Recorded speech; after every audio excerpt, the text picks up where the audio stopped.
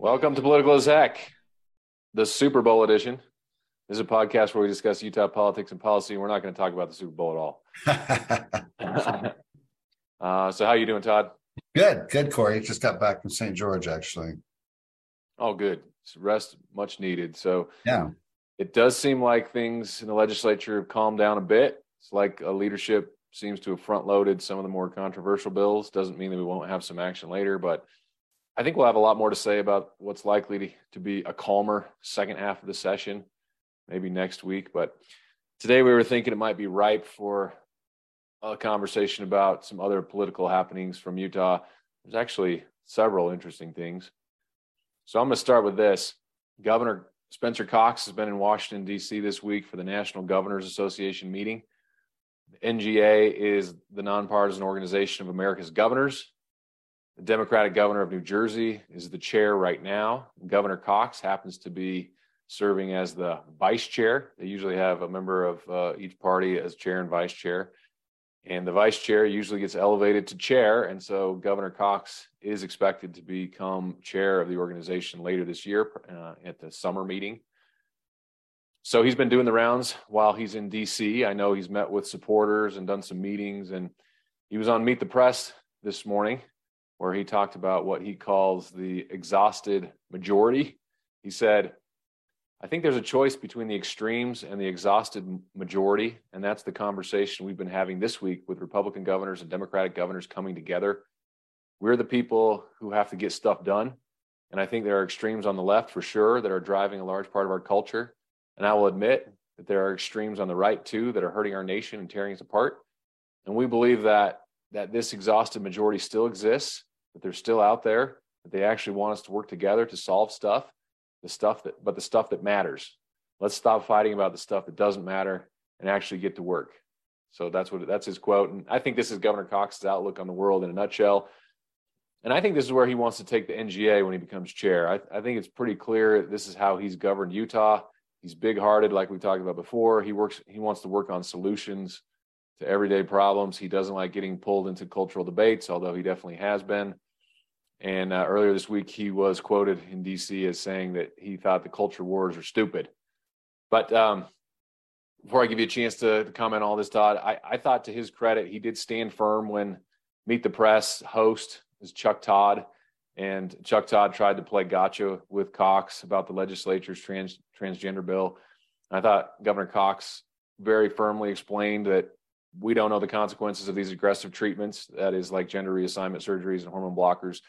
We don't have to go down that road today because we've talked about it so many times, but this host is just trying to trap and guilt Governor Cox, but I think the governor answered very well. I thought he stood firm. And when the host asked him about the Time Magazine article, remember this from last summer that called Cox the red state governor who's not afraid to be woke? Well, Cox himself, he called it a terrible headline, something that you and I talked about at the time. So I thought he did well. And to round it out, he said he's definitively not running for president, but he is running for re-election for governor in Utah. And he said he prefers governors as presidential candidates, and they ticked off several who might run: Governor DeSantis or Nikki Haley or Sununu from New Hampshire, Kristi Noem from South Dakota. Cox called them all fantastic candidates, which was, I think, kind of great to hear. So, Todd, did you catch any of that coverage or have any thoughts on all that? Well, I have some thoughts. I didn't catch all that coverage, but I will say, so first of all, if Cox was even thinking about running for governor, NGA would not put him in a leadership position. They have a long history. So DeSantis and, governor of South Carolina, the governor of Maine, anyone thinking about running for president or making rumblings about that, it's automatically eliminated. They refuse to allow, and I think this is a good policy, the NGA to be used as kind of a launching pad for a presidential campaign. So the fact that he is in leadership told me last year he's not running for president, and I wouldn't expect him to run for president. I don't think, I'm going to say it. I don't think anyone from Utah will ever get elected for president. I think that's why Jon Huntsman. Oh, come on, Todd. Launched his campaign from New York and moved back east. I honestly don't. I think it would be very difficult to be elected from president from a small state like Utah. And I think that what we've learned from Huntsman and Romney is that the the Mormon thing is a huge issue for voters. But back to Cox, I think it's a huge vote of confidence from the other governors. I mean, they like him. I think it's hard to deny. He's only been a governor for 2 years, and he's in line to next year be the chair of the National Governors Association. So he's making good impressions. I like him. The far right in Utah hates him because he's not conservative enough, which is interesting. I think most Democrats in Utah like him, but they think he's not liberal enough. So in any event, I'll continue to say Governor Cox is a good guy. I think he's trying to do his best. He's far from perfect. I don't agree with him 100% of the time, but I do agree with him most of the time. And I like him, and I'm glad he's our governor. So, and I think the rest of the nation's getting to know him as well. Yeah, that's well taken. Although, remember, Bill Clinton did win from Arkansas, which has smaller population than Utah. 30 so I'm years not going to give up. 30 years ago. 30 years ago. Yeah.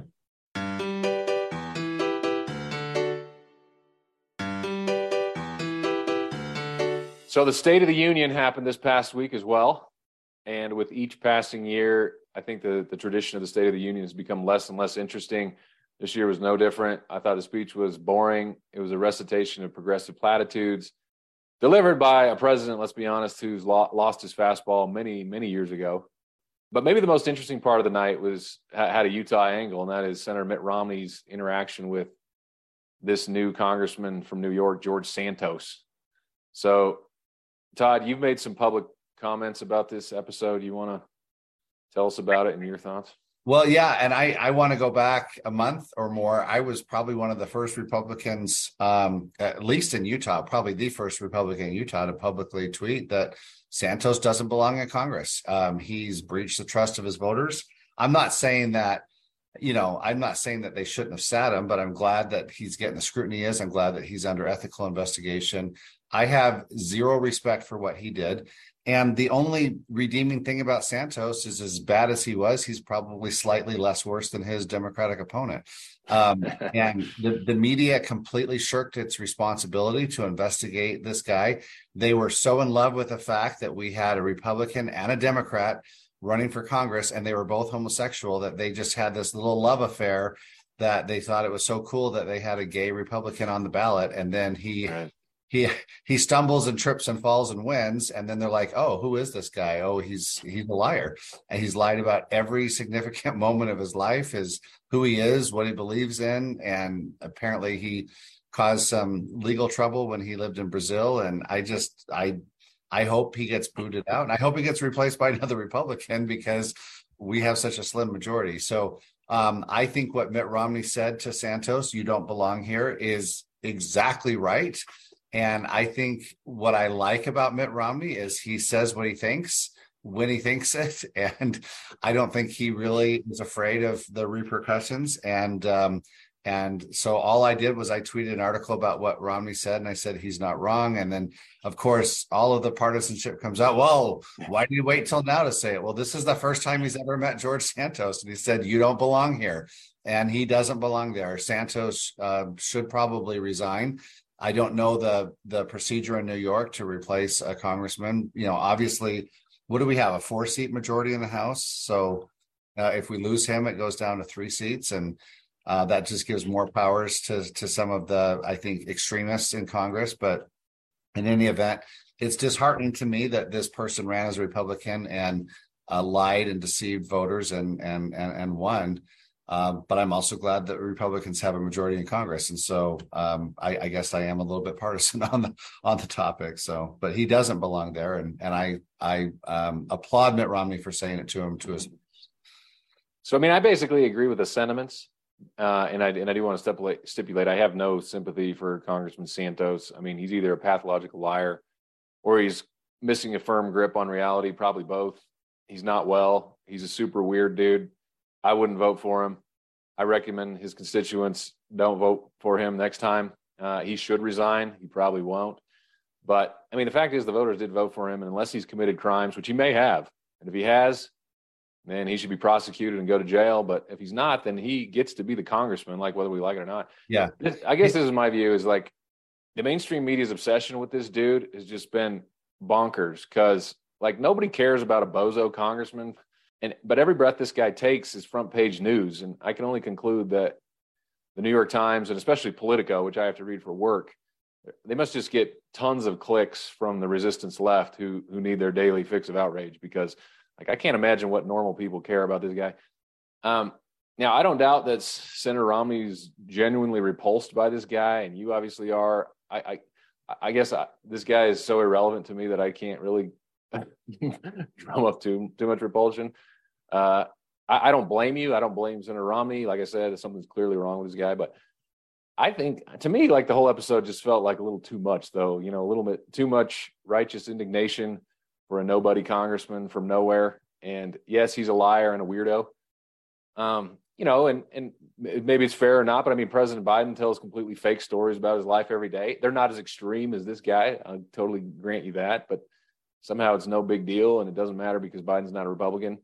You know, only Republican bozos get the righteous indignation treatment. So, and obviously we know there's nothing the media loves more than a Republican bashing a Republican. And I think that, I guess what's probably annoying to a lot of people in Utah is Romney's in the middle of that a lot of the time.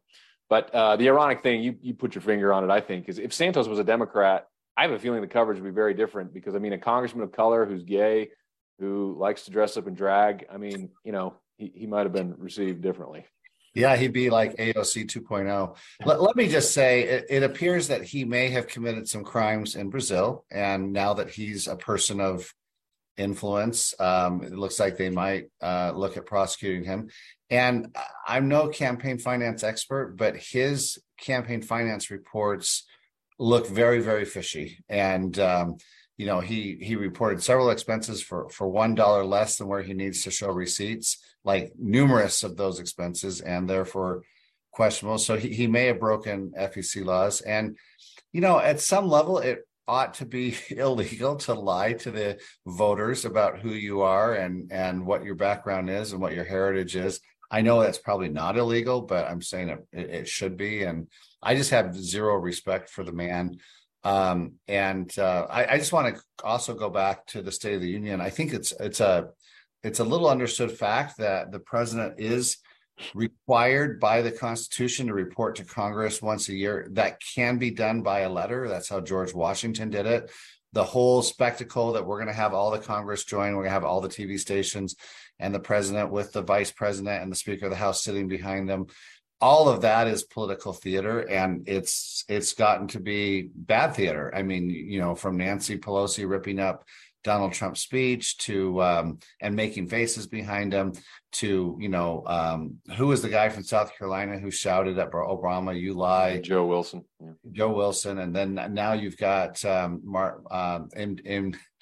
MTG, you know, doing the thumbs down, and, you know, Lauren Bobbitt with her. And, you know, I don't like this. It's not civil. I kind of crave decorum in this. I don't know how we ever hit the reset button and get it back to, you know, to where we want it. You know, I didn't like it when Obama kind of dressed down the Supreme Court in one of his State of the Unions with, you know, 6 or 7 or 8 of the justices sitting right there.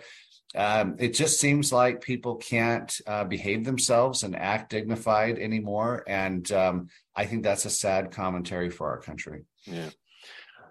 I think it's too bad too. It's turning more into kind of like the UK's prime minister question hour or whatever. And obviously, like, I would just assume Republicans just listen quietly and not clap kind of thing. But the president also was calling him out, right? And he wanted the back and forth, and they would say that, you know, they would jeer, and he would come back at him and stuff like that. It's part of the game. And for better or worse, I mean, I think that the whole thing is lame and a waste of time. But and as you know, he fumbled words. He said he repeated some lies, but I would say that Biden won the night because his speechwriters and his staff, they wanted a feisty exchange. They knew that Margaret Taylor Greene and others would take the bait, and it gave him a chance to show that he could respond to them. This was kind of the launch of his campaign for re-election in 2024, and he showed he's got a little bit of fight left in him, even if he has a hard time reading a teleprompter and getting words to come out of his mouth in an articulate manner.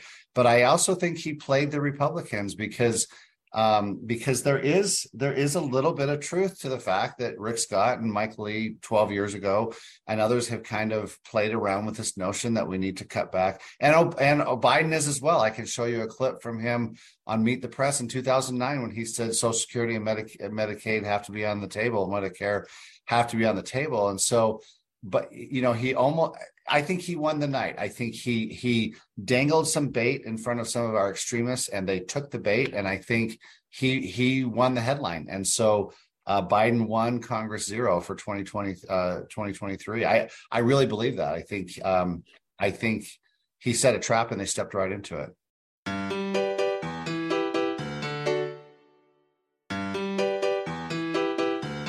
So you touched on this one other piece that happened at the State of the Union. So let's cover that. So in his speech, President Biden claimed that Republicans want to sunset Medicare and Social Security and in particular, he's making that argument in the context of raising the debt ceiling, like Republicans want that as a deal. Response from Republicans was a lot of jeers and boos, and, kind of rightly so. There are no Republicans that I know of that are championing cutting Social Security or Medicare in exchange for raising the debt ceiling, like none. In fact, McCarthy and McConnell have both specifically said that Social Security and Medicare are off the table. But you're right, there is a backstory in that you have one senator from Florida, Rick Scott, who put out a plan while he was chair of the Republican campaign arm in the Senate. I thought it was ill-advised, and part of that was he said, let's sunset all government programs. Yeah. And, every 5 years have to read every 5 years, and then we'll step back and say, which ones do we want to keep and vote on those again? Yeah. So I think that maybe his heart was in the right place, but that probably is not, good policy overall. And I think President Biden, he jumped on that and said, hey, look, Republicans want to sunset Medicare and Social Security. At the time that this came out, like every Republican said, no, we don't believe that. McConnell said, while I'm leader, nothing like that is ever going to happen. So there was big pushback. But the bottom line is there's a kernel of truth. There's a kernel of truth there. That's all. Yeah. So there is a kernel of truth, but Biden knows that, where Republicans are today. He wanted to score some political points. And as part of this scene, Senator Mike Lee's on video making a face, kind of a mocking, kind of like face of disbelief. Cowl. Yeah. And it's become a meme. And I think, the media in Utah and others in the progressive resistance quickly put it up on social media side by side with a video of Senator Lee from 2010, his campaign. And he says he wants to phase out Social Security, and he says, pull it up by its roots and get rid of it. Yeah. So Senator Lee, he's since released a statement explaining how that 2010 statement was taken out of context. In the full video, he explains that any current or near beneficiaries of Social Security wouldn't be harmed by a phase out. But the video, honestly, it really is clear that, what Senator Lee's views were, at least at that time. So Todd, do you think that those videos were fair, the side by side? And do you think it's, at the same time, is it fair for Senator Lee to change his mind after 12 years? Well, I think, so first of all, I think that Utahns want a little bit more dignity and decorum than Mike Lee sitting there with a mocking scowl. So I don't think that was the best day for Mike Lee. But like I said before, with his, Trump as Captain Moroni, I think Utahns also have short memories and are willing to forgive and forget. No one wants to be judged by their worst moment. So I don't think he shot himself in the foot for the long term. But yeah, Mike Lee was captured on video similar to Mitt Romney's 49% or, but again, we have this video of Joe Biden in 2009 saying that Social Security and Medicaid should be on the table, or Medicare. I keep on saying that wrong. I don't think it's fair to show Mike Lee's video from 2012 and ignore Joe Biden's video from a few years before that. So again, that's your biased media great at work. But, Mike Lee he was running for Senate and said something that most Americans don't agree with. And I think his explanation was decent and it was good. But in politics, when you're explaining, you're losing. And so, again, the White House kind of came out swinging. And you can't say that, it's 100% false. So there's that same kernel of truth with Mike Lee. And with the media, they're always going to side with the Democrats. And they did here. So. There's literally video of Joe Biden saying everything on every side of every issue. That's fair.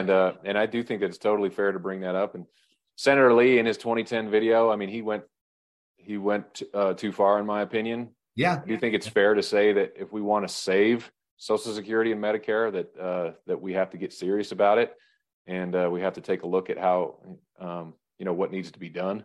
So I don't like the idea that Social Security and Medicare are completely untouchable, because if we leave them untouched, they will go bankrupt. That's what the reports are showing, the trustees report. So it is serious. But look, when this came out, and I had Democratic friends in DC just like delighted to hear that, and I was like, can you name a single Republican who would vote for that? I can't. No. It would get 0 votes. So yeah, that's not what's on the table. And I do think that this debt ceiling showdown, we'll have a chance to talk about it more, but I think it's a little dangerous, and I don't love the brinksmanship. At the same time, I think it is fair to say that the debt bomb here in America is ticking, and it worries me a lot. So I do like that it's part of the conversation that we do need to cut our debt and deficit. I would prefer we don't do it on the debt ceiling, but maybe that's the only place. Well, let's call it what it is. Biden and the White House, this is fear mongering. They're messing with senior citizens' livelihoods. They're telling senior citizens, if Republicans get their way, you're gonna lose your apartment or your home. You're not going to be able to feed yourself. You're not going to be pay your bills. And so I think it's disgusting what they're doing, and it's not true as you've outlined. But it also is somewhat effective with a certain population of uninformed voters. Yeah. And this isn't the first time they've done it, and it won't be the last time they've done it.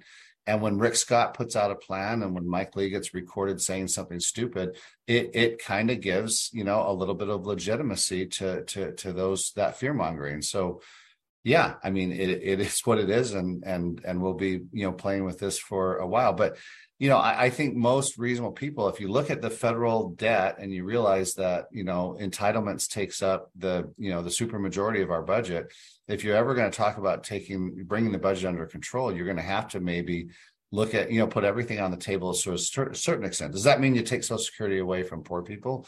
No, but maybe you raise the age. Maybe you look at a means test. Maybe there are some, I think, non-radical ways to say, are these conversations worth having? So yeah.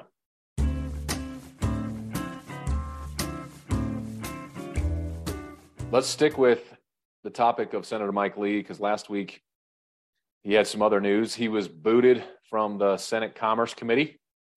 So with the ratio change, remember, it was a 50-50 Senate, and then the Democrats were able to pick up a seat in Pennsylvania, Fetterman. And so now they have 51-49 in the Senate. And so the ratios change. And what I mean by that is the number of Democrats on the committee versus the number of Republicans on the committee, how much budget the Republicans get versus the Democrats, that sort of thing. And when this ratio changed, a couple of Republicans needed to get dropped from the Commerce Committee. And usually when that happens, it's the folks with the least seniority. But the leader has the discretion. And the way that it works is as a senator, you're going to rank in order the committees that you want. Usually, basically, the one you have and you like the most, you rank first. I fully suspect that Senator Lee, he ranked Judiciary first, probably Energy and Natural Resources second, and then probably the Commerce Committee third. It's possible, some other members had Commerce Committee as their second or first committee, and so that was part of the kind of the calculation or whatever. But I think, much of the conservative and media sphere, to despise McConnell. This is really, I do think it's true that this is a situation where Senator McConnell was letting Mike Lee and also Rick Scott from Florida know who's in charge. But I do think it's worth saying, whether you hate him or not, McConnell doesn't really answer to anyone but the senators in the Republican conference. And, like it or not, he has overwhelming support. So, and overwhelming power. So. Yeah, and he does. And there's a lot of things about McConnell that I don't appreciate, but I don't know that I've seen someone who's better at cold calculation and tactics. I mean, he really is brilliant when it comes to that. What he does with it, we might disagree, whether it's good or not, but So Mike Lee's going to keep judiciary. He's going to keep energy and resources. He's going to keep the Joint Economic Committee. He doesn't have what in the Senate we call a Super A committee. That would be like the Finance Committee, Appropriations, and also Armed Services. Mike Lee was on Armed Services. He ended up getting off. I'm not sure why that is. I don't know that there's a story behind it. Maybe he just wanted other committees instead. But, this is a bummer for him. He's picking up Budget Committee, which, that's fine. But Budget is kind of it's definitely a B committee. And again, this is definitely McConnell letting him know who's in charge. So this is Mike Lee's 13th year in the U.S. Senate. And what he showed is he still doesn't know how to read a room. I mean, just, I don't know how else to say it, because you can look at legislatures in all 50 states and you can look at legislatures in Congress.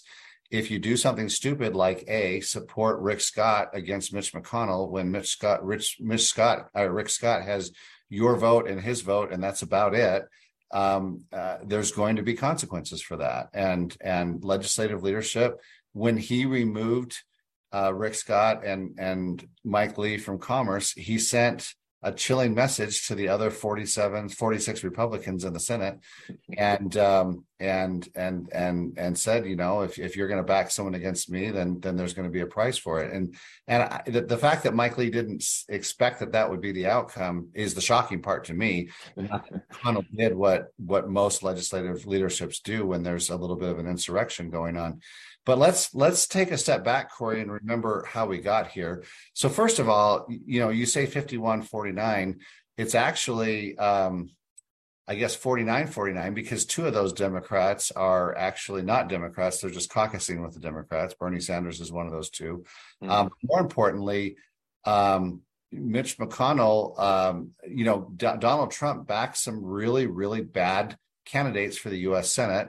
And not the people Mitch McConnell wanted. And then after Trump endorses them and props them up politically, then he doesn't give them any money. He does this fundraising where he gets to keep most of the money. And then Mitch McConnell ends up playing a poker game with a bad hand and loses most of those races where the candidates were of lesser quality. We actually won one of those races. Again, I will blame Donald Trump for the fact that we have, 49 Republicans instead of 51 or 52 or 54. I don't know how you feel about that, but yeah, I mean, those are my thoughts on that. So a bad and unstrategic move by Mike Lee to support Rick Scott for minority leader of the U.S. Senate. Yeah, I don't think you're wrong. I mean, on record saying that I think the evidence is pretty clear that those candidates that were most closely aligned with President Trump had essentially about a -5 drag on their prospects, and that's frustrating. I think we can do better. Yeah. All right, I think that's it for Super Bowl Sunday. Let's go watch the game. All right, thanks, Corey. We'll see you next week. Thanks, Todd. See you.